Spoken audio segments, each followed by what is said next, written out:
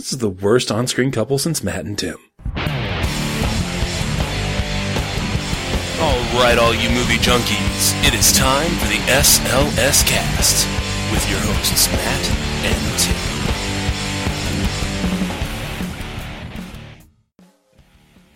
And welcome one and all to episode 95 of the SLS Cast. Yes, ladies and gentlemen, it is the Protestant Reformation episode. Yes, I know I said Protestant wrong, but still.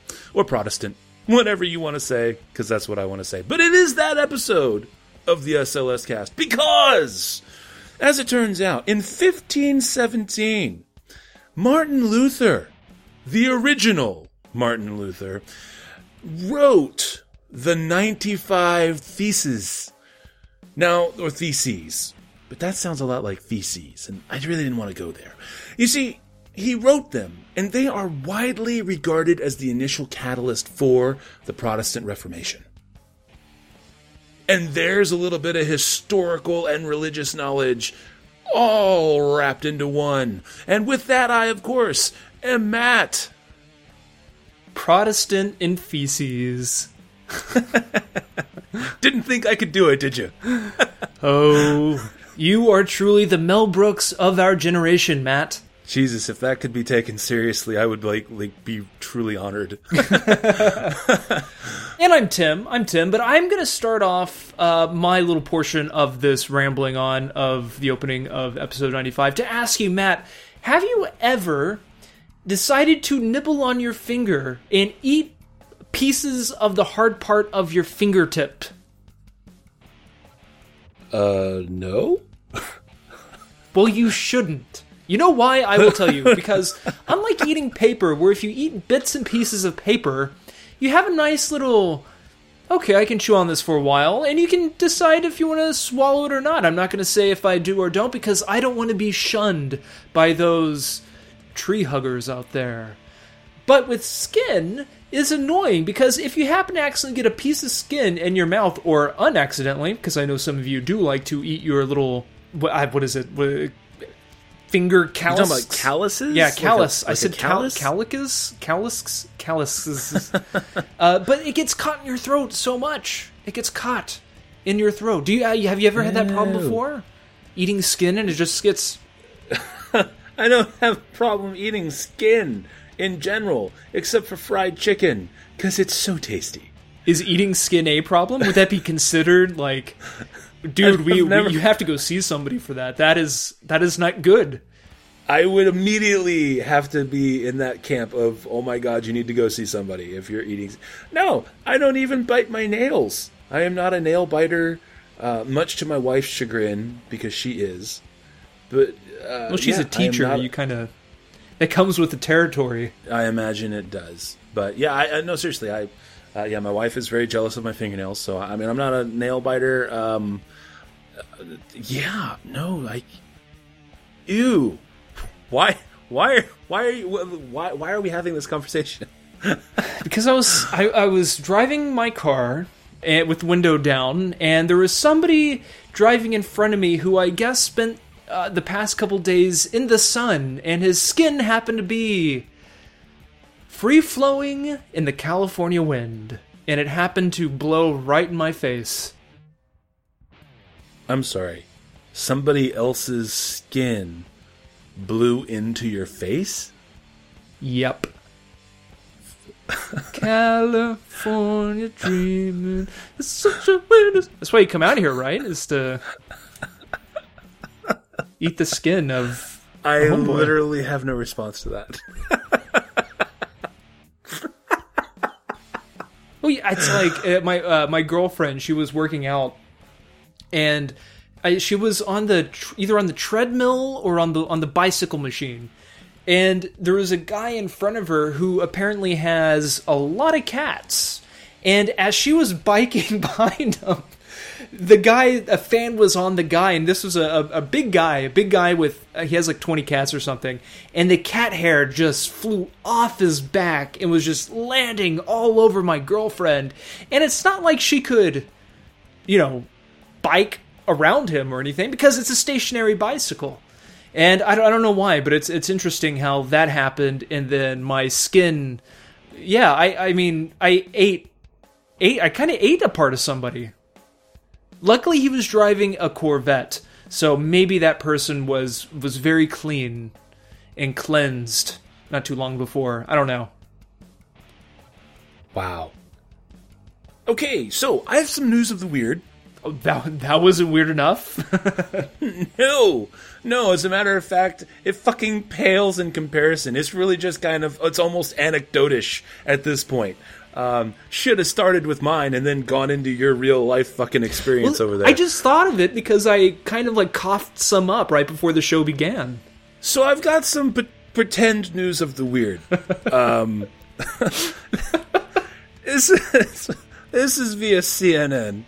I would like to credit the source on Reddit that I was that I was enlightened by, and that would be Mulciber Tenebris.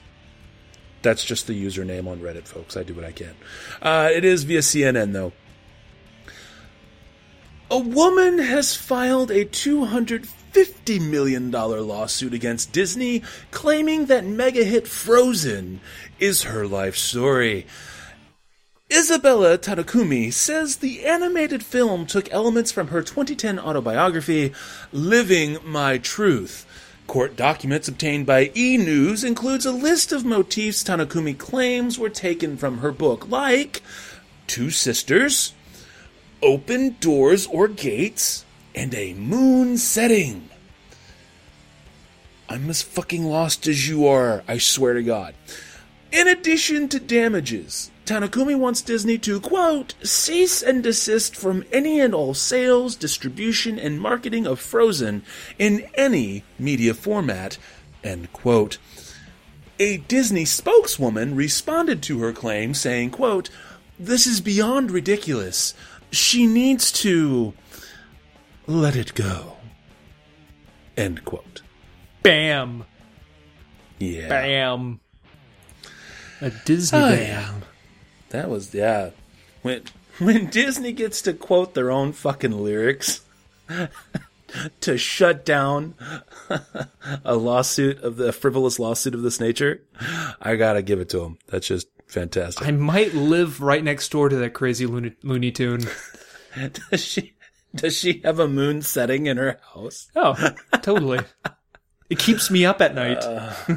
Oh my God. It's where they fake the moon landings. Of course. All right. Shall we get to the real news then? We shall. All right, here we go, folks. It is, of course, the news.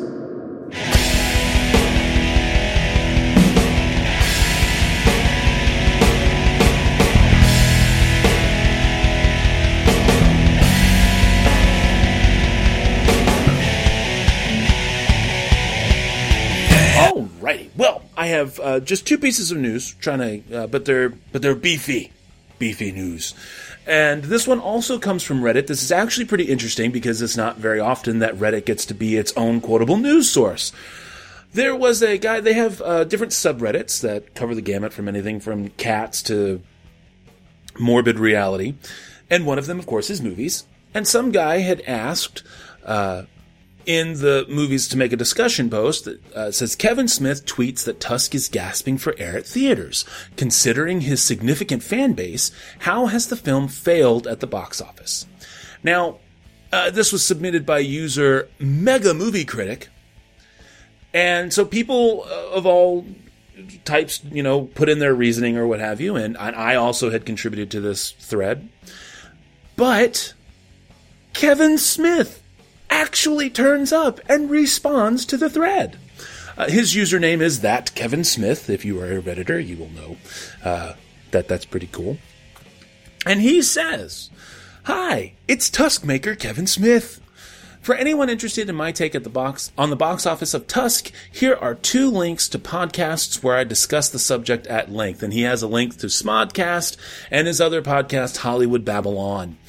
And this is pretty beefy, guys. Again, so do bear with me. I apologize for the reading, but I think it's really cool. It also goes into, we're going to be covering Tusk later on tonight for our thing. I say tonight because, it's the evening. It's September 30th, one day before October. And so here we go. Quote, "But if you're not a podcast fan, here's some text. Tusk cost under $3 million to make. Yes, I'm stupid enough to make a movie that weird, but I'm not stupid enough to break the bank doing so. Demarest, the company that funded the film, made their loot back on foreign sales at the last Berlin market. The marketing budget of our theatrical release was a low spend, as our plan was to use the Toronto buzz to launch our national release. A24 ran a beautiful campaign. I have zero complaints. I'm happy that anyone showed up to see the flick at all. Seriously, it's a movie about a guy who turns another guy into a walrus. Thanks to anybody who ever said #walrus yes. Monday morning quarterbacking the situation? The 600-screen release was way too ambitious. If you're going to open on that many screens, you have to spend far more than we did to let people know that there's a movie in theaters at all. We could have likely done close to the same opening number on half the amount of screens. In retrospect, a more traditional platform release might have worked better. Tusk is opening that way this Friday in Canada, debuting on 4 screens across the entire country in Toronto, Winnipeg, Montreal, and Vancouver. If there's interest, it will expand accordingly. Ask for why Tusk didn't do better. It's a weird movie, man. It was always a midnight movie, not a mainstream movie. When A24 said they wanted to go on 600 screens, and at one point there was even talk of 1,000 screens, if you can believe that, it was a wonderful vote of confidence. Now we know that wide release vote of confidence was misplaced on me and my Walrus movie in this instance. But Tusk is by no means a disaster. It's a $3 million movie, kids. Everyone's financially okay. And while I can't predict the future, obviously, I think the flick will do quite nicely on VOD. Naturally, I wish more folks had come to see it in theaters, but I've been here before and I know how it all works out, because the Tusk release is akin to the Mallrats theatrical release. That flick cost $5 million to make in 1995 and was released on 700 screens. It did only slightly better than Tusk, earning $400K on the opening Friday. But while I lost the box office derby on that 1995 opening weekend, I won the marathon with Mallrats, as it's the movie people talk to me about the most and the biggest gateway/intro into the rest of the films and all the podcasts. Tusk will have people talking for the rest of my life. Some people will love, some will hate, but it'll make you feel something, and that, they tell me, is art. I honestly don't mind all the roasting of my flesh online or being the whipping boy of the moment, because even if I, quote, failed, end quote, I did so trying something different. But on the purely financial side, the biz of the showbiz equation, because of Tusk, I got to make Yoga Hosers, which is turning out nicely. And also because of Tusk, we just secured financing for Clerks 3. And right after that, we wrapped the third part of the True North trilogy that began with Tusk, continues in Yoga Hosers, and ends with Moose Jaws, which is my Jaws with a moose movie. Tusk was the bridge to all that. If that's failing, yes, I'm a big fat failure, and I hope to fail lots more just like it in the near future. Don't be afraid to do weird stuff, so long as you do it cheaply and cover everyone's bets. Be bold. Be stupid if you have to. So long as you don't hurt anybody, what's it matter how dopey your dream is? If I hadn't made Tusk, if I'd let it die as a podcast, I wouldn't have 3 other movies I'm now making within the span of a year. Some folks will try to shame you for trying something outside the norm. The only shame is in not trying to accomplish your dreams. People have been telling me I'm a failure and that I'm doing it all wrong for 20 years now. Never trust anybody when they tell you how your story goes. You know your story. You write your own story. End all quotes. I don't think Kevin Smith's a failure. I mean, I don't think so either. We can go into the finer merits of Tusk when it gets to that point, but I mean, it really has. It's only made like 300,000, like the whole time it's been out. But like you said, you know, like there's a lot of self-gratification that is coming from the movie that seems to outweigh the gratification that he could get from money or from receiving millions of dollars. So good for him. I mean, I'm glad he's happy, because I'm kind of sick of hearing him bitch about how he hates the whole Hollywood system and stuff. So I'm glad he's finally in a good place. Sure, and as of this moment, and again, this is 11:15, recording at 11:15 at night on September 30th, 2014. According to Box Office Mojo, Tusk has grossed $1.4 million out of 602 theaters. So, I mean, hey, I think, my initial comment to this guy's thread was basically that I was pretty sure that they were just planning to make all their money on the back end with Blu-ray and DVD. Because, I mean, you only need to sell 150,000 copies at $20 a piece to make $3 million. And I'm pretty sure Kevin Smith can get 150,000 people to buy a DVD, or Blu-ray. So I was pretty sure that this was all just marketing and stuff just for the sake of fun and doing marketing and whatever. But yeah, I also am very glad. I was really cool. I thought it was really cool as well that he actually got in there and responded to his critics and the fair question. I thought that was posted. And yeah. So anyways, so that was fun, and I just want to share. So again, I apologize for the lengthy read. I don't like to read the news. I like to be able to comment on it, but I thought this was something pretty unique, so I went with it. All right, next up from me, well, actually, first up from me, is a Cinema Blend article here, and I'm not going to tell you the title of it because I'm going to be surprised as to what this article is about, but it's written by Mac Rodden, and it was published on September 27th of this year. And Cinema Blend sat down to discuss Terry Gilliam's newer film, The Zero Theorem, and in this article, they posted a portion of this, what they call a thought-provoking quote of Terry Gilliam's. And this is the quote here. As I was walking in New York yesterday on the way to another interview, there on the streets were all these comic book covers and images for sale. It's taken over. I mean, the church is a dying thing, but comics and Marvel are everything now, aren't they? Don't they have all the answers to our lives? Aren't they the figures that we want to copy and be like and appraise to? Don't they relieve us when we're in trouble? End quote. Whether the exodus from the church and toward superheroes is widespread or not, Terry Gilliam doesn't see it as a very good thing. In fact, he doesn't see why anyone would indulge in the fantasy for more than a few seconds. He seems to think ultimately it's just empty. Quote, I like Batman, but you don't want to believe in him. End quote. The director's controversial comments come in the wake of a particularly fluid time for the Christian church. Recent studies have claimed millennials, particularly white millennials, are leaving behind the traditional religion in record numbers. Because of this, the church is in a period of transition. It needs to figure out a way to grow without losing its own identity. Most millennials, obviously, aren't looking to costumed heroes for more guidance, but they may be looking to other places for sources of inspiration. End all quotes there. And again, that was from a cinemablend.com article written by Mac Rodden, and that article is entitled Director Terry Gilliam thinks superheroes are replacing religion. I think Terry Gilliam definitely has a point.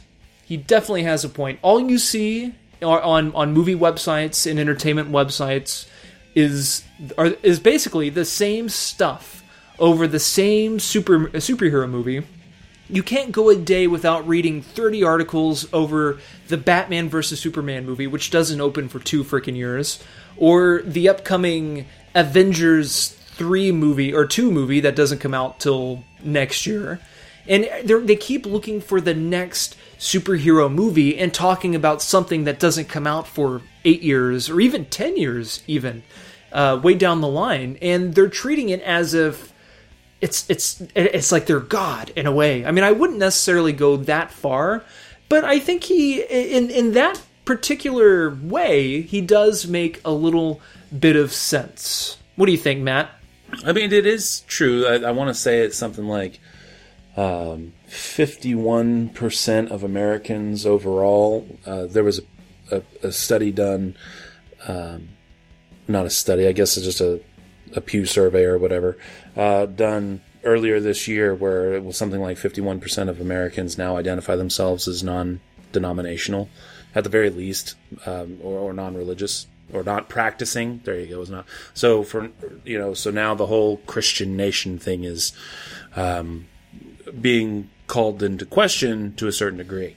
And I think that is definitely true, because if you look around, Terry Gilliam's statements are correct. All you see are the Marvel and all you see is the comic book heroes. And it does kind of make me wonder, though, if we, as a culture here in the United States, if nothing less than pop culture, are trying to find something bigger than ourselves. Now, I'm not suggesting that we missed the boat with religion. That's neither here nor there for this discussion. But I do think it's interesting that, as Terry Gilliam has pointed out, where religion is falling to the wayside to a large degree, we now have this particular genre, superhero genre, eschewing its way into the mainstream, where that's what everybody theoretically wants to see and hypothetically look up to. I think it raises a lot of interesting questions. And I mean, on the face of it, he's not wrong. So maybe there's more to it. And just so you guys know, if you don't know this already, Terry Gilliam is in fact not religious. Which, is interesting hearing somebody like that coming out and stating that. Yay! All right. Well, to try and speed things along here, this is going to be my last bit of news here. This comes to us from Variety.com. Netflix. Oh, and this is courtesy of Todd Spangler. Netflix. Weinstein Company bust windows with Crouching Tiger. Sequel day and date release. The film to debut simultaneously on Netflix and in IMAX theaters August 28th, 2015, first of several day and date titles covered in Packed. That's right, folks. Netflix has reached a deal with the Weinstein Company for its first original movie. Now, Tim and I were trying to filter and discern, because it's slightly ambiguous as to the writing, but based on another article that was looked at, it's not that Netflix has an original movie. The Weinstein Company is producing an original movie that Netflix will be distributing. And we'll get to that here in just a minute. So, just in case you were like, wait a minute, what did that say? That's what we're going with. Netflix has reached a deal with the Weinstein Company for its first original movie, a sequel to Ang Lee's 2000 martial arts pick Crouching Tiger, Hidden Dragon, set to hit IMAX theaters and the streaming video service simultaneously next summer. The film, Crouching Tiger, Hidden Dragon, The Green Legend, is slated for an August 28th, 2015 debut. Produced by Weinstein Company, the movie is the first of several major films to premiere day and date, both on the SVOD service at no extra charge and in select IMAX theaters worldwide. Financial terms of the pact were not disclosed. Turns out Netflix has been eyeing day-and-date releases of movies, as Chief Content Officer Ted Sarandos said in a keynote last year at the Film Independent Forum in Los Angeles. The launch of the movie is likely to catch the ire of exhibitors who have in the past viewed digital encroachment on theatrical windows as a threat. Meanwhile, Netflix already has an output deal with Weinstein Company that makes the internet streaming provider the exclusive U.S. subscription television service for first-run films from TWC beginning in 2016, and has other deals with the studio, including for original series Marco Polo. So, Tim, I'm pretty sure you have something to add to this. But just on the face of this article, especially in the context of certain exhibitors who might have ire over this, I don't know. This seems to me like this could be the future is now, right? We're finally getting there, where people who don't want to go to the movies no longer have to, but people who want to go and see the grand spectacle the way it should be seen in their eyes can also go and do so. I think that's the thing with TVs becoming bigger and better, with some people just becoming lazier and lazier, not wanting to go out and deal with the hassle of going to the movie theater. And if they have the option to watch the movie at home, even if they're not like big fans of the movie or necessarily looking forward to it, and they just want to watch it at home, instead of actually going to the theater and experiencing it at the movie theater, because let's face it, I know I've been to the movie theater to go see a movie that I really wasn't particularly looking forward to seeing. But once I saw it, and it was the spectacle of it, you know, being with the surround sound, being in the physical theater at the movies on a Friday, on a Saturday night, with all the other giddy fans ready to watch this movie, and then you end up, you know, falling in love with it and really enjoying it. That's happened to me quite a few times, and I honestly think that experience would have been different if I watched it at home. Because if I wasn't particularly looking forward to seeing that movie, I might have watched it, say, on an iPad, opposed to watching it on a big 60-inch TV, which I do not have a big 60-inch TV. Wish I did, but I don't. And so I think I wouldn't have enjoyed the movie or fell in love with it if it wasn't for watching it on a bigger screen. And I think that's the deal here. I think, part of the deal, I think people are worried about, people, instead of going and watching it on a big screen, because let's face it, a lot of people, especially young folk, don't have these great home entertainment systems, which if I had a fantastic home entertainment system, I would love to watch movies at home. Then again, going to the movie theater has a particular atmosphere to it. But like what I was saying a second ago, I don't have a big TV. A lot of people don't even have a 45-inch TV. You know, you look at students, just young people in general. And so their way of seeing these movies originally would be going to the movie theater to go see them. But now they can watch it on their iPhone, or whatever, their smartphone, on their iPad. And so I can definitely understand where the issue is, and that's kind of where I am as well. Because once you start taking away from the movie theater, especially with a big movie like Crouching Tiger, Hidden Dragon, you know, that kind of taints things a little bit, in my opinion. But, you know, I guess we'll just see how it goes. I mean, this is something that's going to be very interesting. Like what Matt said, I did have something to add on to this story, and this is from thehollywoodreporter.com, from an article entitled Regal Cinemark Slam IMAX, Weinstein Company for Crouching Tiger 2 Netflix Deal. It's written by Pamela McClintock, and I'm just going to read a couple small paragraphs here. Regal operates 86 IMAX locations and will not carry the Netflix title in any of those theaters. And shortly after the Regal announcement, Cinemark, the country's third largest circuit, and Carmike, likewise, said that they wouldn't participate. Cinemark doesn't play day-and-date movie releases on any of our screens, including the IMAX screens that we operate, a spokesman said. Cinemark operates 14 IMAX theaters. Among the big three, that leaves AMC Entertainment, which has been more willing than other chains to play specialty movies that are getting a simultaneous VOD release. AMC, which has had the biggest IMAX presence, has yet to weigh in on the Netflix deal, but insiders say the exhibitor could end up carrying it in some IMAX locations. And then the article goes on from there. Yeah, I think this is going to be something interesting, and I'm looking forward to seeing how all this turns out. My thinking basically just boils down to they're going to go with the money. I mean, like I said before, people who want to go see it in IMAX are going to go see it in IMAX. As it's limited to just IMAX, and they do it during a time where you have... what am I thinking of? A limited release there, then... Yeah, I don't think that it'll be that hard to get a couple IMAX screens for a few days and see how it goes. But to your comment that viewing it on a smaller screen as not truly intended could hurt the viewership, I think that there are more people out there who don't care. than we would like to admit.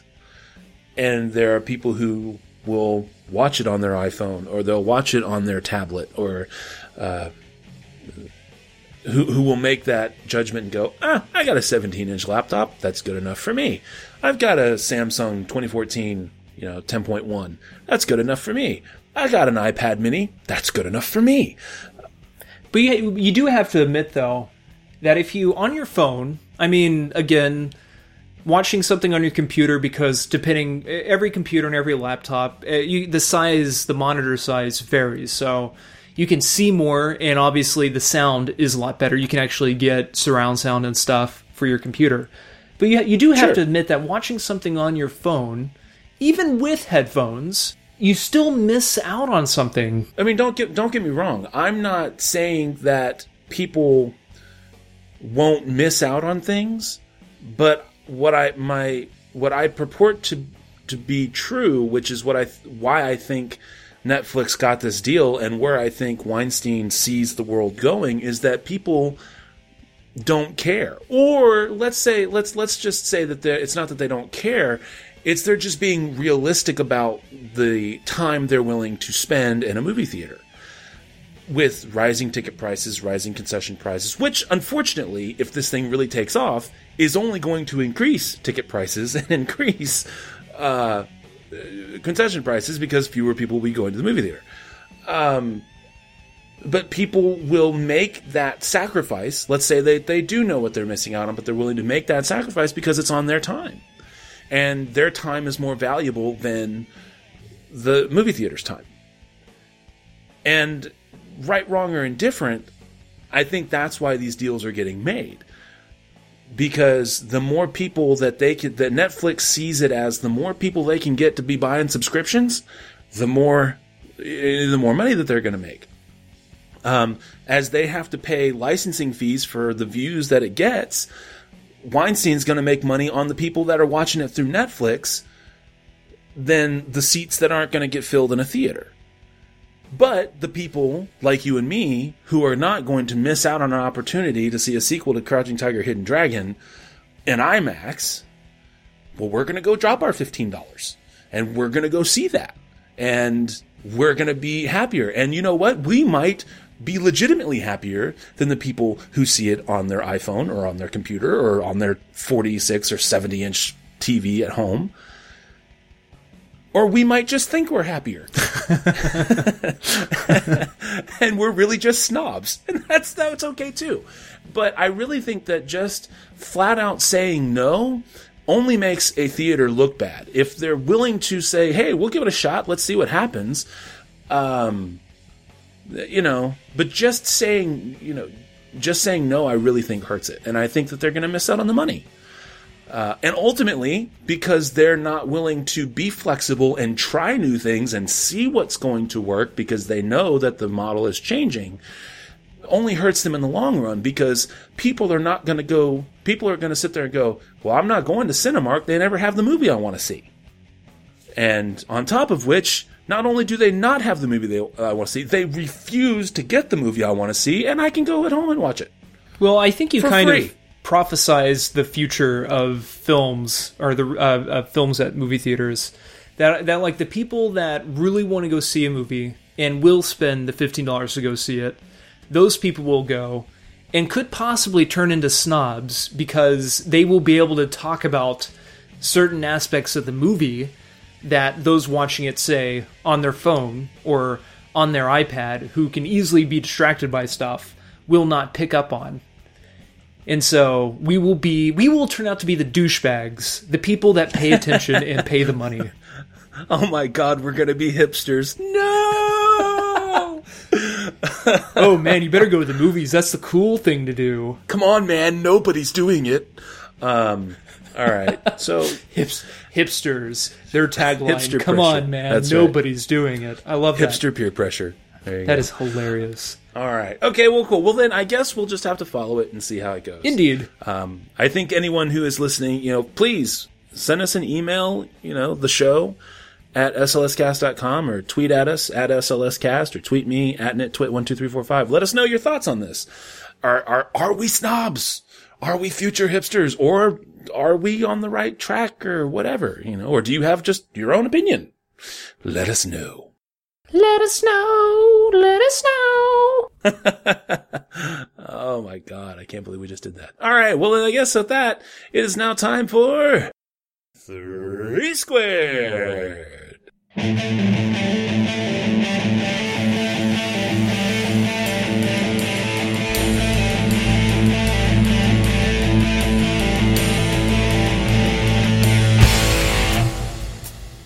All right, so this week's 3 Squared is worst on-screen couples. Basically, couples on screen for movies that just have terrible chemistry. It is completely obvious that there is no connection here, and that it's basically dialogue on a page. We had, we've definitely had some go-rounds with this, trying to, nail it down. And there's lots of material to be had in this, and honorable mentions and technicalities, and So without further ado, Tim, do you want to go first? You should go first on this one. I went first for the news, so go ahead and go first for the 3 Squared. Lay it on us, sir. What do you got for us? Okay, so worst on-screen couples. Well, you know what, folks? There are a lot of them. Quite a few. I mean, there is something called the Golden Raspberry Award that has been going on or awarded to the worst on-screen couple since, I think, 1994. That should be proof that this is actually a thing, and we're not just pulling stuff out of our butts. So without further ado, my first worst on-screen couple is Pierce Brosnan's James Bond and Denise Richards' Dr. Christmas Jones in The World Is Not Enough. Reason? Or are you just hoping for a glimmer?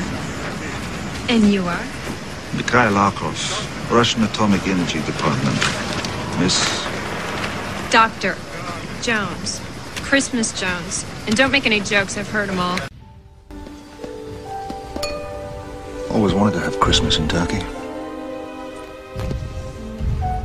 Is that a Christmas joke? For me? No. No. So isn't it time you unwrapped your present? Oh, I think so.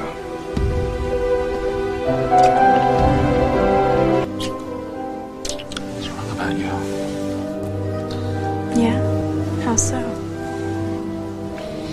I thought Christmas only comes once a year.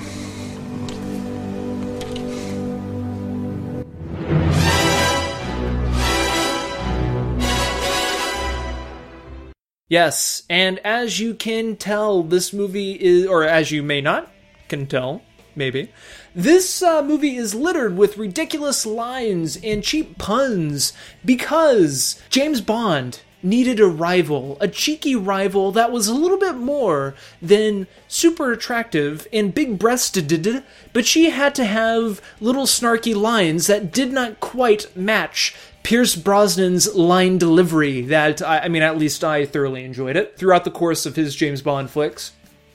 And so, with that, she wasn't your typical James Bond gal. I mean, let's face it, even Halle Berry did a decentish job with Die Another Day, which was the following James Bond movie where she played Jinx. And the other Bond girl in this movie, because there's always that one Bond girl that ends up becoming the bad Bond girl, who turns out to be somewhat of a villainish, and that is Sophia Marceau. I believe that's how you say her last name. And she should have been the Bond girl. She should have. It's annoying as shit, because we were stuck with Pierce Brosnan and Denise Richards. There is no wooing there. It's obviously a physical attraction, but you might just say, hey Tim, isn't every relationship that James Bond has purely physical? Yes, but with that, there's always that slight romantic side to their relationship. There's someone of this, saucy, romantic sexiness that you feel, this steaminess. You see the steam coming off the both of them because it's so hot and sexy and it just works. This one, you watch it and they could just be shitting all over themselves, for all we know. I mean, that's quite drastic and ridiculous, and I'm afraid if Pierce Brosnan ever hears this little rant here ever, because it's obviously not that extremely bad, but it's obvious that it's very awkward, and not to mention she's American, and you know that's not going to last long. Anyways, my second pick for worst on-screen couple is every Adam Sandler movie after the movie Click from 2006 on. Yes, I mean, virtually every Adam Sandler movie, it's the same girl, the same love interest, even in The Waterboy, Happy Gilmore, Billy Madison, virtually the same.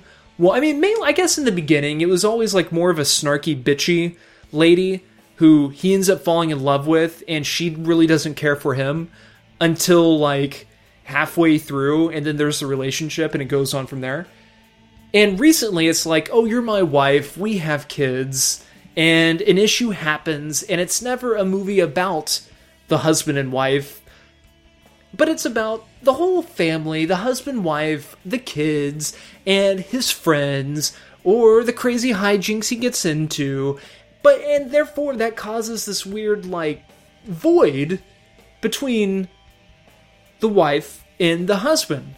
Whereas his first-ish movies, like part one of Adam Sandler's career, it was more fun, it was more entertaining, there's just more stuff there. Now, it's just like, oh, a really boring-ass relationship where, like, the most bizarre things happen.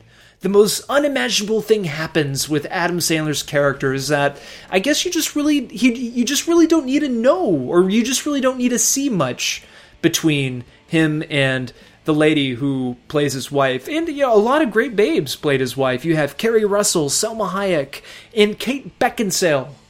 Kate Beckinsale. My third worst on-screen couple, Bewitched, 2005. That's the movie that these two are featured in, and that is Nicole Kidman and Will Ferrell. That is right, this is the 2005 remake of the classic 1960s TV show about the witch who is a domestic housewife who gets into trouble and hijinks and whatnot. Well, the issue with the remake is that it has Will Ferrell in it. Nicole Kidman is really good. She is super cute. She is super sweet. And you really like her in this movie. She is a super likable woman. Likable character. But then you have Will Ferrell, who is Will Ferrell like he is in virtually every Will Ferrell movie.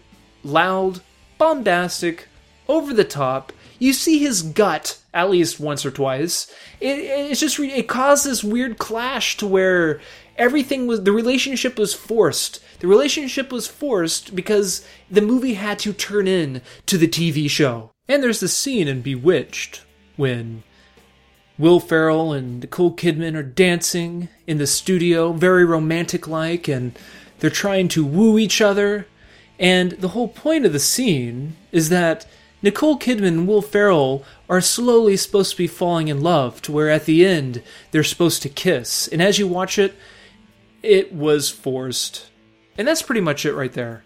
So my three worst on-screen couples were Denise Richards and Pierce Brosnan from World Is Not Enough. That's James Bond and Dr. Christmas Jones. Every Adam Sandler movie which features Adam Sandler and a gorgeous wife. And then finally, Will Ferrell and Nicole Kidman's portrayals of the actors playing Darren Stevens and Tabitha Stevens in the 2005 remake of Bewitched. All right. Good calls, sir. All good calls. All right, so mine are a little bit all over the place as well, but I think they're pretty good. My first one is a movie that not only is the on-screen chemistry so bad it's just hilarious, but the movie itself is pretty fucking bad. So bad, it is to this day rumored to have actually broken up the real couple who were married when the movie was made. The movie, of course, is 1995's romantic comedy action adventure film, Cutthroat Island. This was directed by Rennie Harlin and starred Gina Davis, Matthew Modine, and Frank Langella. Now, Gina Davis and Matthew Modine play the on-screen couple, but Gina Davis and Rennie Harlin were married in real life when this movie was made. They are not married. And it was a little bit after this movie came out that they stopped being married. Now, I'm not trying to say that this movie caused their marriage to fall apart, but I'm not saying it either. Yeah, this movie is just absolutely terrible. They went through so many different leading men before they finally landed on Matthew Modine. Matthew Modine only basically said yes because he already knew how to fence.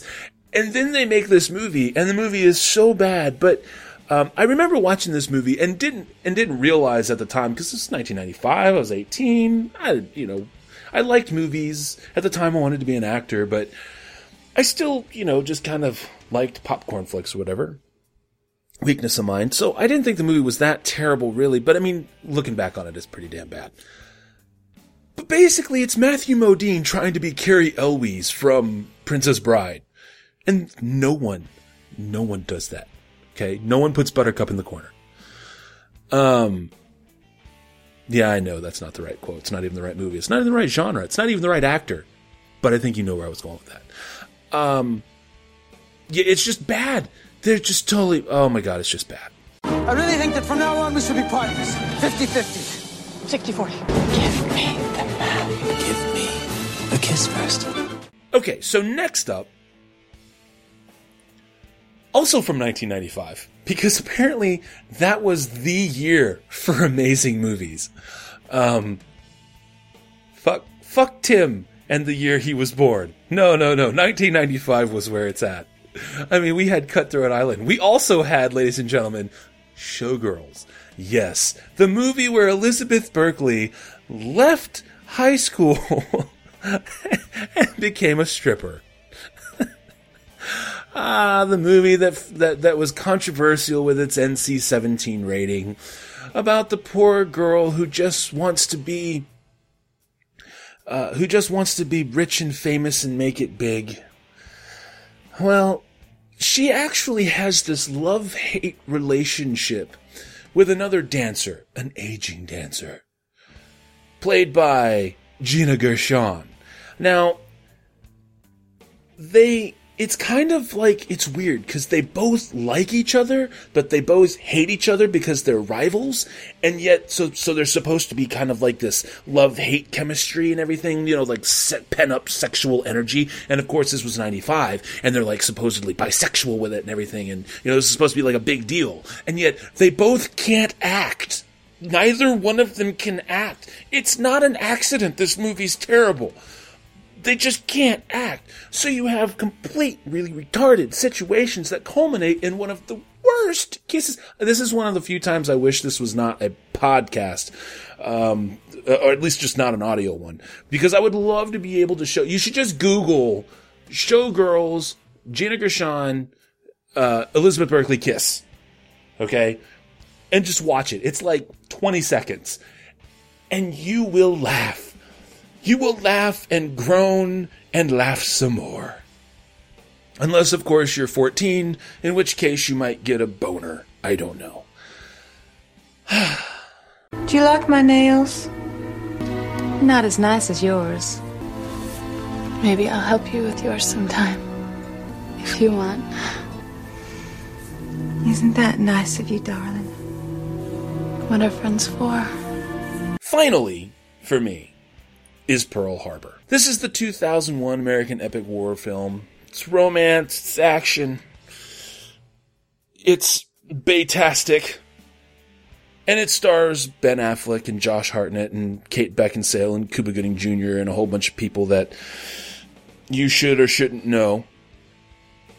And of course this is all about the lead up to Pearl Harbor and even a little bit of what happened after Pearl Harbor proper. Now, I heard Tim harping on Kate Beckinsale and, this insanely hot wife that Adam Sandler just clearly has no chemistry with. And see, that's the problem when you have super fucking hot chicks getting with not super hot dudes. It just doesn't work. Now, for the time period and the movie that was being done and everything, Ben Affleck definitely looked better in terms of just, sevens being with sevens, tens being with tens, and so on. But we have to remember that water seeps to its own level. So when, in this whole love triangle thing that they have going on in the movie, that Josh Hartnett gets his shot, it's kind of like a 7 being with a 2. It just doesn't work. People often harp. There are actually movie lists out there where they pull Ben Affleck and Kate Beckinsale and they use them as the bad example, kind of like Hayden Christensen and Natalie Portman in the Star Wars prequels. That bad chemistry. But Josh Hartnett's even worse, because at least when you're looking at Ben Affleck and Kate Beckinsale, you can reasonably assume that even without the chemistry, they'd at least go on a few bad dates and, maybe have some regrettable sex. But here, with Josh Hartnett, it's like if I tried to go out with her. There's just no way. It doesn't happen. It doesn't work that way. Wow, yeah. Where's everybody going? Just being discreet. Does it seem like everybody's acting a little strange? No. Well, maybe a little, yeah. People in this outfit have way too much time on their hands. Oh, yeah. I just hope they don't think there's been something going on between us, that's all. Oh, no, I mean, that would be embarrassing, right? So, my picks again are 1995's Cutthroat Island with Gina Davis and Matthew Modine. Terrible chemistry there. 1995's Showgirls with Gina Gershon and Elizabeth Berkley. And then, of course, 2001's Pearl Harbor with Josh Hartnett and Kate Beckinsale. So, there you go. Next week, we will be doing a Did It Age Well? And that Did It Age Well segment is going to be Bill and Ted's Excellent Adventure. Yeah, it was a tough one. We were going back and forth between this one and Crocodile Dundee. It came down to a coin toss. And Bill and Ted's Excellent Adventure won out. So that's going to be what we're doing. And that leaves us with the movies.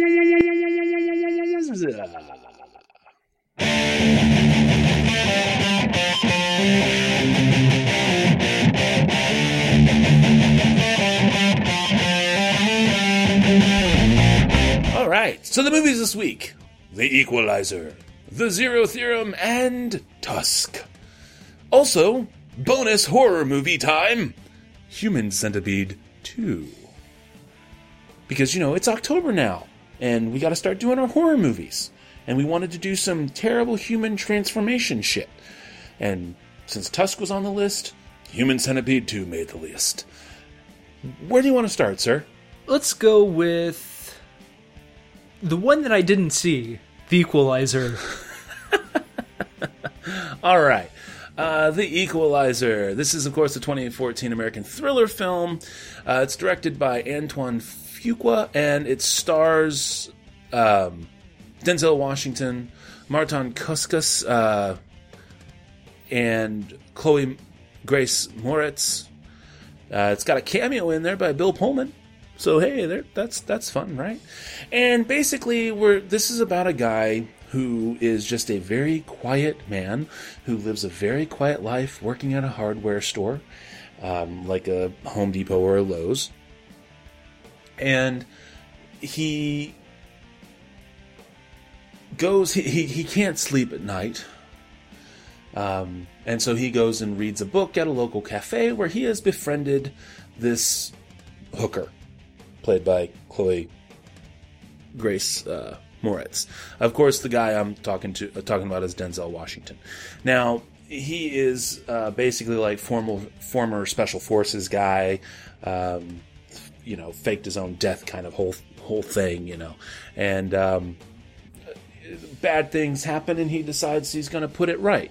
Unfortunately, he inadvertently, in trying to put something right, takes out like the East Coast hub of like the Russian mob.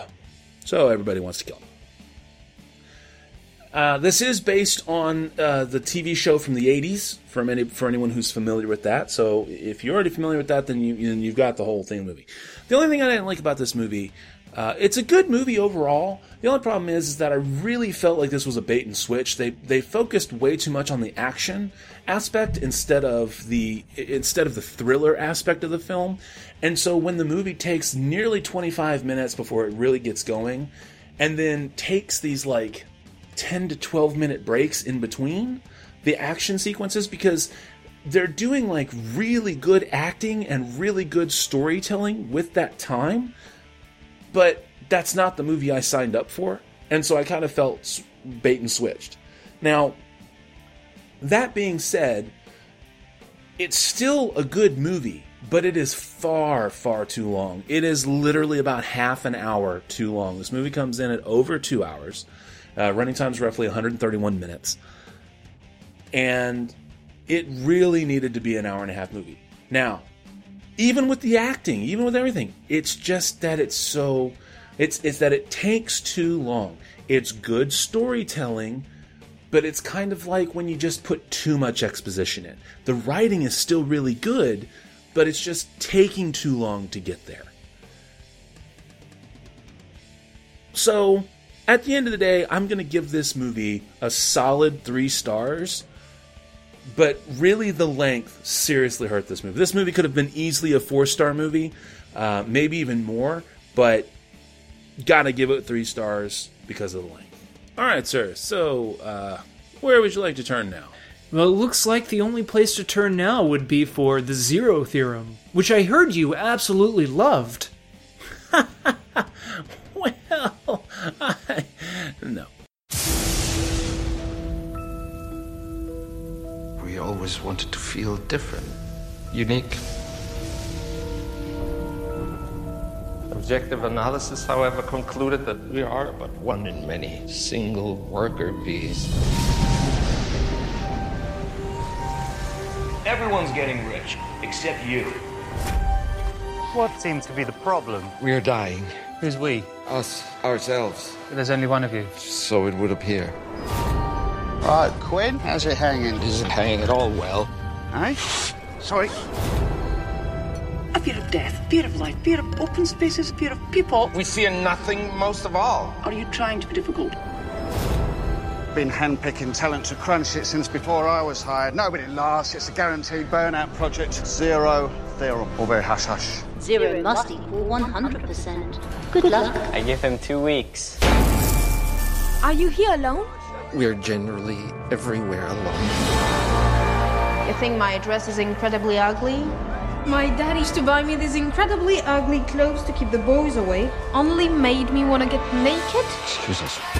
Zero must equal 100%. Where is this place? All in your mind. We're safe here. Zero must equal 100%. What happened to you, man? Life happens to everybody, all right? The only reason you're not laughing is because you're the punchline. You have made a very big mistake. We don't believe you. Why would you want to prove that all is for nothing? Close your eyes. And now, picture it in your mind. I know we're connected somehow. Just come with me.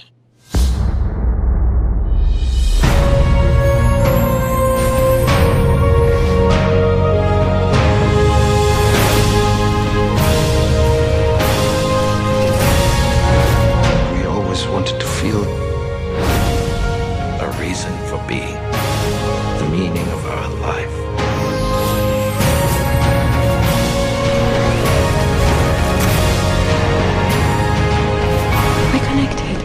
We can be together for real.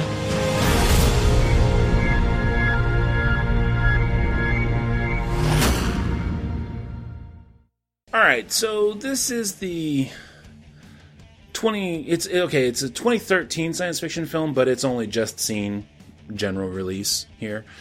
It's directed by Terry Gilliam and stars Christopher Waltz, Melanie Thierry, David Thewlis, It's Tilda Swinton also. Matt Damon is in it as well. Okay, so this is about a guy who has a very weird life. He's an eccentric programmer who is basically trying to find the meaning of his existence in a very it's the Orwellian triptych, so it's a very Orwellian society, especially for him in this movie. And his misadventures in finding that answer and the outcome of finding that answer. Now, after I watched this movie, I really did some soul searching. I talked to Tim about this before the show. I really did some soul searching, and I went back and looked at Terry Gilliam's career, and I looked at the movies that he's done, this particular trilogy,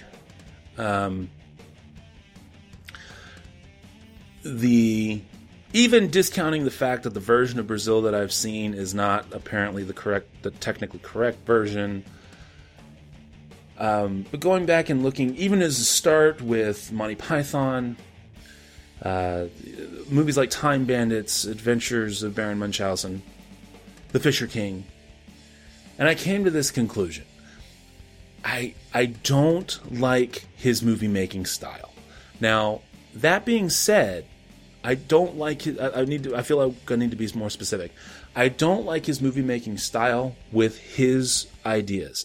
I think this is a guy who has amazing imagination and amazing storytelling ability. But I think that the way he sees the world and the art styles that he uses and then transposes onto film simply resonate with the few people who get it. And it's not, and when I say get it, it's not that people are smart or can't understand it or don't understand it. It's when you see something that just clicks with you and you get it, you like it, it's for you, it's about you. You understand the connection that's there to be made. I don't have that. Now, that's not to say that the movies are bad, because discounting again Brazil, 12 Monkeys, really not that bad of a movie. Not that great, not that bad. Zero Theorem, for me, too far out there. Brazil also, just for what I've seen, too far out there.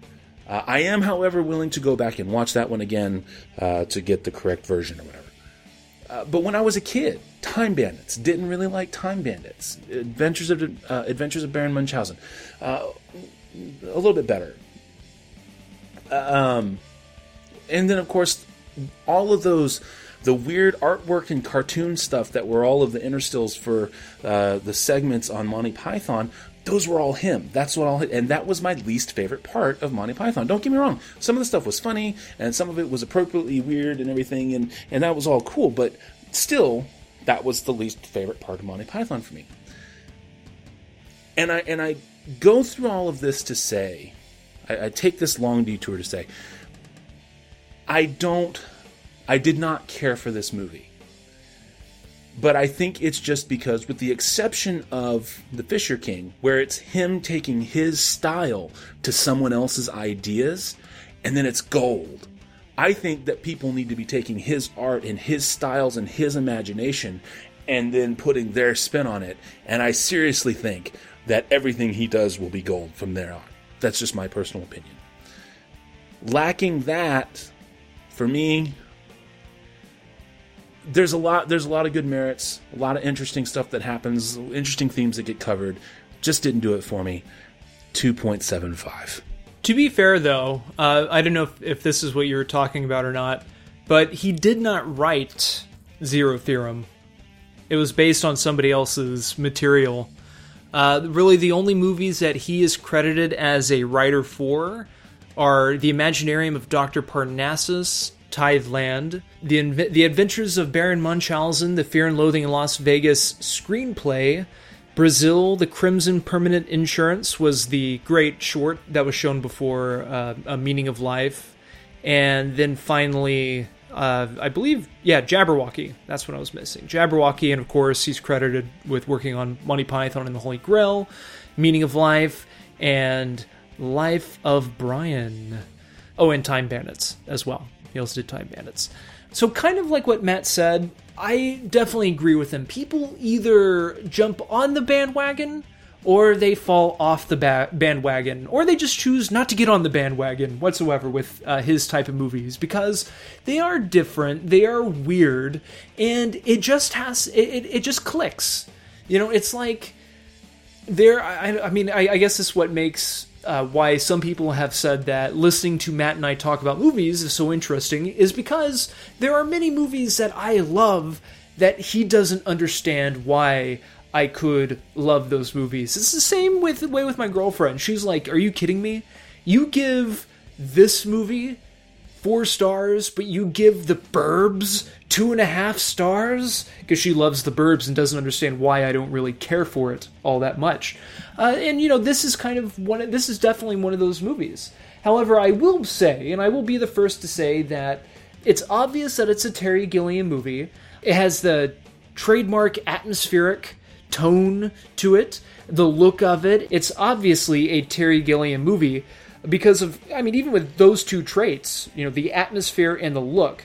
But on top of that, you have everything from the story to the characters to even the job that Christoph Waltz, his character, has in the movie, and even the steps the film takes to reach the ending of the movie. It's obviously Terry Gilliam, and to me, I love that. I love that there's somebody out there willing to take a chance, willing to explore his imagination and play around with social commentary in a way to where it's not blatantly social commentary, where you can have fun and just sit down and enjoy the movie for what it is. And I am all for it. And with that, I definitely say I thoroughly enjoyed The Zero Theorem. It's funny, it has great performances, it has, in my opinion, memorable characters. Christoph Waltz, I thought, did a really good job, but to me, it was lacking one thing.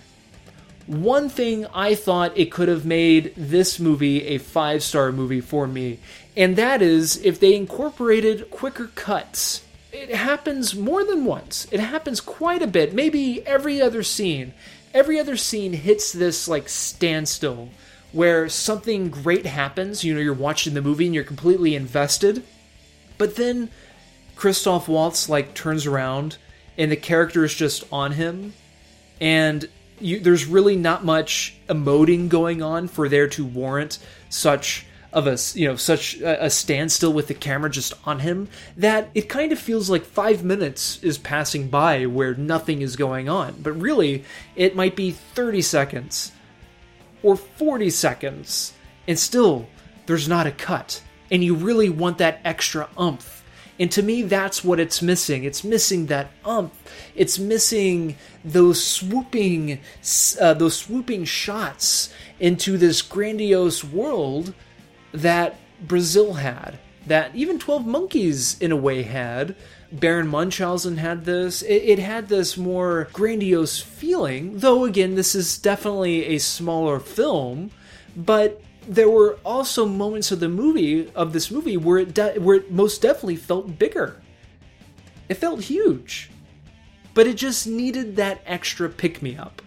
And honestly, that would have made it a 5-star movie. With that being its only fault in my eyes, or in my eye, or in my soul, I don't know, I give this movie 3.75 out of 5. What is the law? Not to go on all fours. That is the law. What is the law? Not to hunt other men. Law has been broken. You've got to get some help. I think you must be sick. You're jealous! I've become free, I've been released, and you can't stand it. You'll do anything to bring me down. He who breaks the law shall be punished. Back to the house of pain! Back to the house of pain! Does this look sick? Does this look like a sick man to you? He is as I am. If you do not obey him, he will punish you. The doctor. His is the hand that heals. His is the house of pain. His is the house of pain. His is the house of pain. The Halloween movies. Terrible human transformation shit.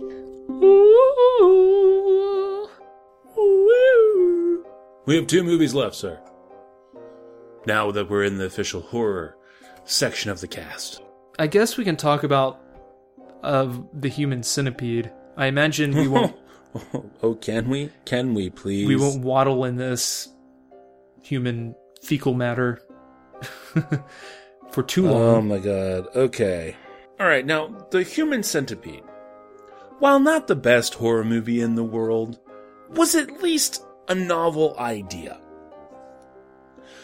And we both, neither one of us thought it was, like, particularly great, but we both thought it was pretty good. A pretty good flick, given what it was, given the subject matter, and how they chose to go about it. Now, Tom Six said that he was making, basically, that The Human Centipede 2 was treating The Human Centipede like it was a kid's show. And he wasn't fucking around. But the problem is that everything that made the first movie good, that piqued your curiosity about how gross they could have made it, he purposely goes over the top on here. And he's doing it so incredibly over the top because he's trying to force feed you the satirical nature of the piece that is this now trilogy of movies. The problem is that he missed the point of the feeding, so to speak. It's not that we needed the nutrients provided to us in the satire form. It's that you need to have something that you're being satirical about. You can't make a satirization of your own material. It ceases to make the material itself relevant. And it's like he lost sight of that in the fact that he was trying to do everything. And I'm sorry. This movie, there is nothing for me redeeming about this movie in any way, shape, or form. This has got to be one of the okay. If you've listened to the last 94 episodes of this show, and including the original iteration of this show, if you know anything about me, I am not an easily offended guy when it comes to movies. And this movie succeeded in offending me. There is nothing redeeming about this movie.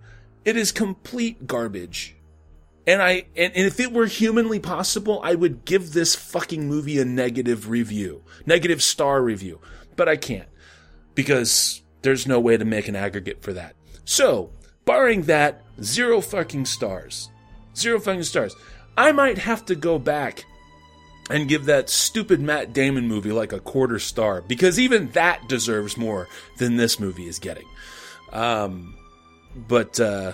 Yeah, 0 stars for me. Complete shit. Yeah, I don't even want to talk about it anymore. 0 stars. Well, in speaking of shit, this movie is shot entirely in black and white.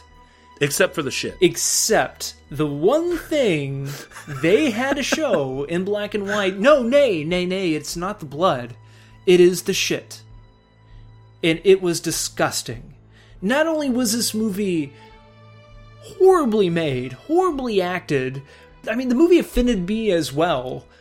There was no art. There was no artistic value or reasoning in this movie. The first one felt like a movie. There was suspense. There were characters there. And you know what? There was a really great sadistic bad guy. You know, I mean, they got a really good bad guy for the first one, and that alone is kind of worth checking out Human Centipede, the full sequence, or the first one, whatever the hell it's called. First sequence. The first sequence. Yes, this one is called Full Sequence. Yeah, and you get to see the full entire freaking sequence. Now, the movie is pretty much about the character of Martin, this mentally challenged dude who is obsessed with the films of Tom Six, the Human Centipede film, and he decides to, like, he's obsessed. He even has this ridiculous book collage of drawings and pictures from the first movie that it was obvious that the prop guy just kind of threw together in like a day and a half. And it was just stupid stuff. And then he goes on, and the last 30 minutes of the movie is about him either trying to poorly put the Human Centipede together, or he spends 10 minutes basically trying to make everybody crap into each other.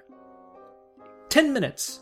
10 minutes is spent with him trying to flush the systems of 10 freaking people into each other. It's horrible. It's disgusting. It's offensive.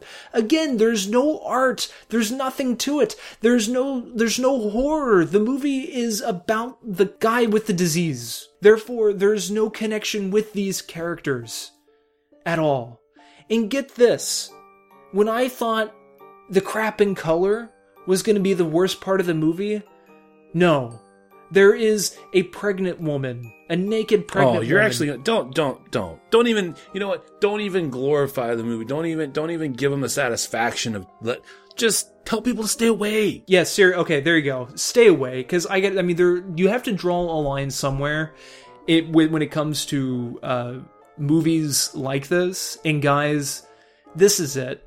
I swear to you, this is it. You might not understand until maybe the last 20 some odd minutes or so. You just have to. 0 stars for me. This is a 0 fucking star movie. Ladies and gentlemen, the first across the board 0 star movie for the SLS cast. And here's 2 things I want to add to this. This was a 0 star movie, and the movie that it's available on Netflix if you're foolish enough to see it. Both the Human Centipede, which is at least worth viewing for curiosity's sake, if nothing else. Human Centipede first sequence, sure. Human Centipede full sequence, no. But it's on Netflix. The one that's on Netflix is the 88-minute international version. There is still a 91-minute director's cut that's unrated, and I don't want to know what's in that 4 minutes. I don't want to know. 3 minutes, rather. I don't even want to know what's in that 3 minutes I got cut. Fuck it. I don't want to know. The worst part is that he did get a third one made. It's, apparently it's already been shot. It actually has, Eric Roberts is in it. Julia Roberts' brother. The bad guy from the first, Expendables movie. He was also one of the bad guys in The Dark Knight Rises. And, yeah. So he's in it. This movie takes place in a prison. It's called Human Centipede 3 Final Sequence, rather. And this one's supposed to have 500 people. It's terrible. 500 sweaty inmates. There you go. In a desert. Oh. Yeah. Desert prison. All right, so last but not least then, looks like we have Tim and I reviewing Tusk. Always do sober what you do drunk. That'll teach you to keep your mouth shut. Hemingway said that. Yes, he did. And he said it to me. I don't want you to go to Canada tomorrow. It's for the podcast. It's what I do. I travel around and I interview weird or interesting people. So look out, you crazy Canucks! Wandering Wallace takes a raunchy road trip up to the Great White North. Hello. I'm an old man who has enjoyed a long and storied life at sea. And after eons of oceanic adventure, I know I do not wish to spend my remaining years alone while I have such stories to share. How far is Bifrost from here? It's about 2 hours from here. It's about 2 hours away. I hate American guys. Good evening. It's nice to meet you. Could I interest you in some tea? So what happened after the boat sank? I was alone. And then something very swift and frightening moved by me. A walrus saved your life? The walrus is far more evolved than any man I've heard of. Present company included. Thank you. You're welcome. Would you? Would you? There. It'll be all right, Mr. Tusk. He hasn't called me in 3 days. I'm worried.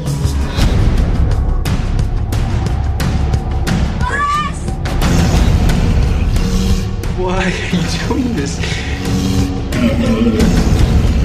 Are you really mourning your humanity? I don't understand. Who in the hell would want to be human?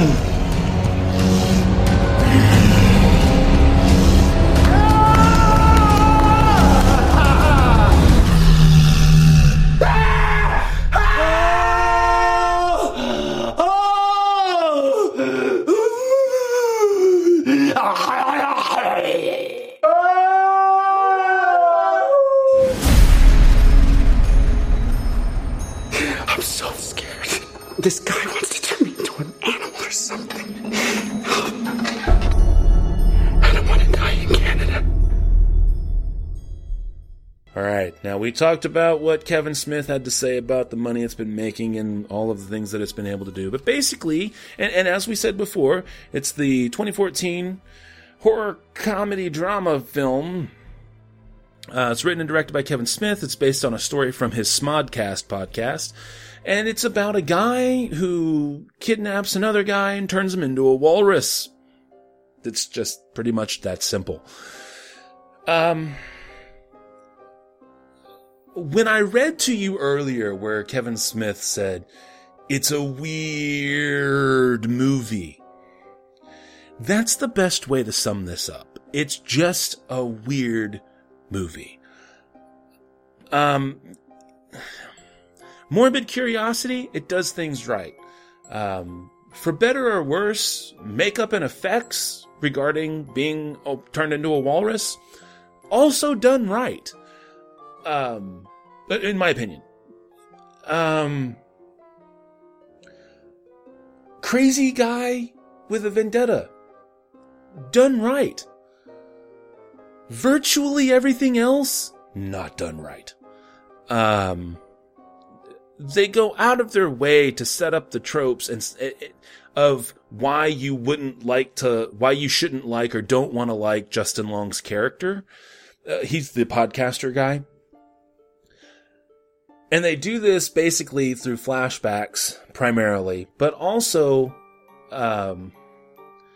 in the way he handles himself up to meeting Howard Howe, played by Michael Parks, brilliantly. I thought he stole the show, basically. Say what you will about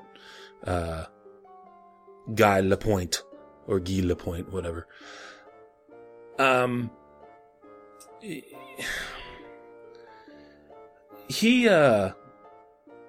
Justin Long, he just plays this, it's like everything stereotypical that you hate about Americans is what this guy is. Everything else that even around his podcast partner, played by Haley Joel Osment, and his girlfriend, played by Genesis Rodriguez, everything else is just so completely predictable that the way Smith frames his shots for flashbacks that happen or things that are happening while Justin Long's character is undergoing the transformation, that they're completely unnecessary because it's written in such a way that that the character aspect is totally predictable. And so you're left kind of going, all right, well, I guess this is how this is going to play out. Oh, look, and that's how it played out. I think that this probably would have been a lot better done if it had remained centered on the insanity of Howard Howe, the character played by Michael Parks, and just basically gone through the gamut of what transpires with him. I think that would have gone better than the way they tried to go about getting Justin Long's character rescued in the film. Now, due to the craziness of what happens to him and the insanity that takes place in this transformative experience, when you get to the final part of the movie and it ends, you're also left with this kind of mixed feelings there as well. And it's kind of like, I don't know, was it good? Or was it dumb? And I'm just kind of left wondering, I don't know if I should give him the benefit of the doubt or not. So I just was like, I guess it's okay. But then you also have that whole water seeping to its own level thing. And hopefully I haven't just flat out given it away, but I'm sure you might be able to infer from what I'm saying here. And that just destroys the illusion for me. All in all, I can't honestly say that I truly liked this movie, but it was better than just okay. So, again, 2.75 for me. Bring us home, Tim. Yeah, I'm in the same boat with you. I mean, there are just way too many elements in this movie. Like, are you supposed to laugh, cry, get grossed out, get angry? I mean, there's not really suspense in this movie whatsoever. Maybe kind of close to the beginning of the movie once before the sadistic stuff starts to happen, right before Justin Long's character gets trapped, I guess, or drugged. But after that, there's really not much to it, because the movie can't build off of Kevin Smith's crazy, goofy humor. I mean, it's not just like tongue-in-cheek humor, it's over-the-top humor. I mean, this Guy Lapointe thing, I mean, come on, I mean, he looks familiar, but the movie breaks away from its narrative to spend time with Haley Joel Osment, Genesis Rodriguez's character, and this Guy Lapointe guy, that when they return to the Tusk Walrus human storyline, it's already time to save him. And there's try to save him, and there's no, build up to that at all. It's just, and that's kind of like what the movie felt like to me. There was no build up to anything except the build up to Justin Long's character getting trapped by the scientist, or by the doctor, or whatever the hell he was. And so that's kind of what I felt overall. There were good parts to it, there were funny parts to it, but overall, I was just left confused at the end. So I give this one 2.5. I am dead in the middle. Well, alrighty then. Okay. So, next week, for our wonderful show, we will be reviewing... Are you implying that it's not a wonderful show? That's not for us to decide. That's for our special listener to decide. Alright, so next week, though, that does conclude the movies. So next week's flicks are going to be Gone Girl, and then we're also going to do for our, October horror films, we're going to be doing the Italian horror study. So we're going to be doing Dario Argento films. We're doing Deep Red from 1975, Suspiria from 1977, and Tenebrae from 1982. So those are the films we're going to be covering, along with Gone Girl, which is the thriller with Ben Affleck in the theaters that will be out by the time the episode airs. Yay! So, I think that brings us to the end, and now it is time for the spiel, is it not? Spiel on! All right, well, the majority of the music you've been listening to today has been brought to us, as always, by our music partners, Cries of Solace. You can check them out at ReverbNation.com and Facebook.com, both /Cries of Solace. The additional music of Music Gloom Horizon and Professor and the Plant is courtesy of Kevin MacLeod at Incompetech.com. As for us, we are still, of course, the SLS Cast. And you can find us at slscast.com. You can send us an email to the show at slscast.com. You can even follow us on Twitter at the SLScast. You can follow me, Matt, on Twitter as well at nittwit12345. You can magically find and follow the technology that is available to see if you can get a hold of Tim on Twitter.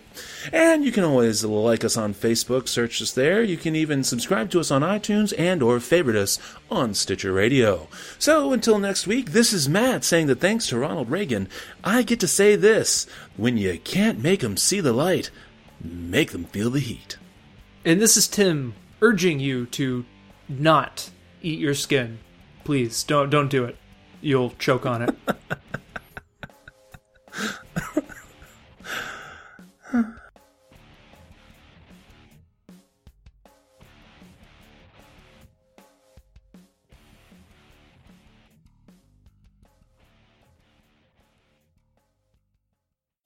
Thanks again for listening to the SLS Cast with your hosts, Matt and Tim. Remember that you can find us at slscast.com, at the SLS Cast for Twitter, also on Facebook, and you can always subscribe on iTunes. Thanks again for listening.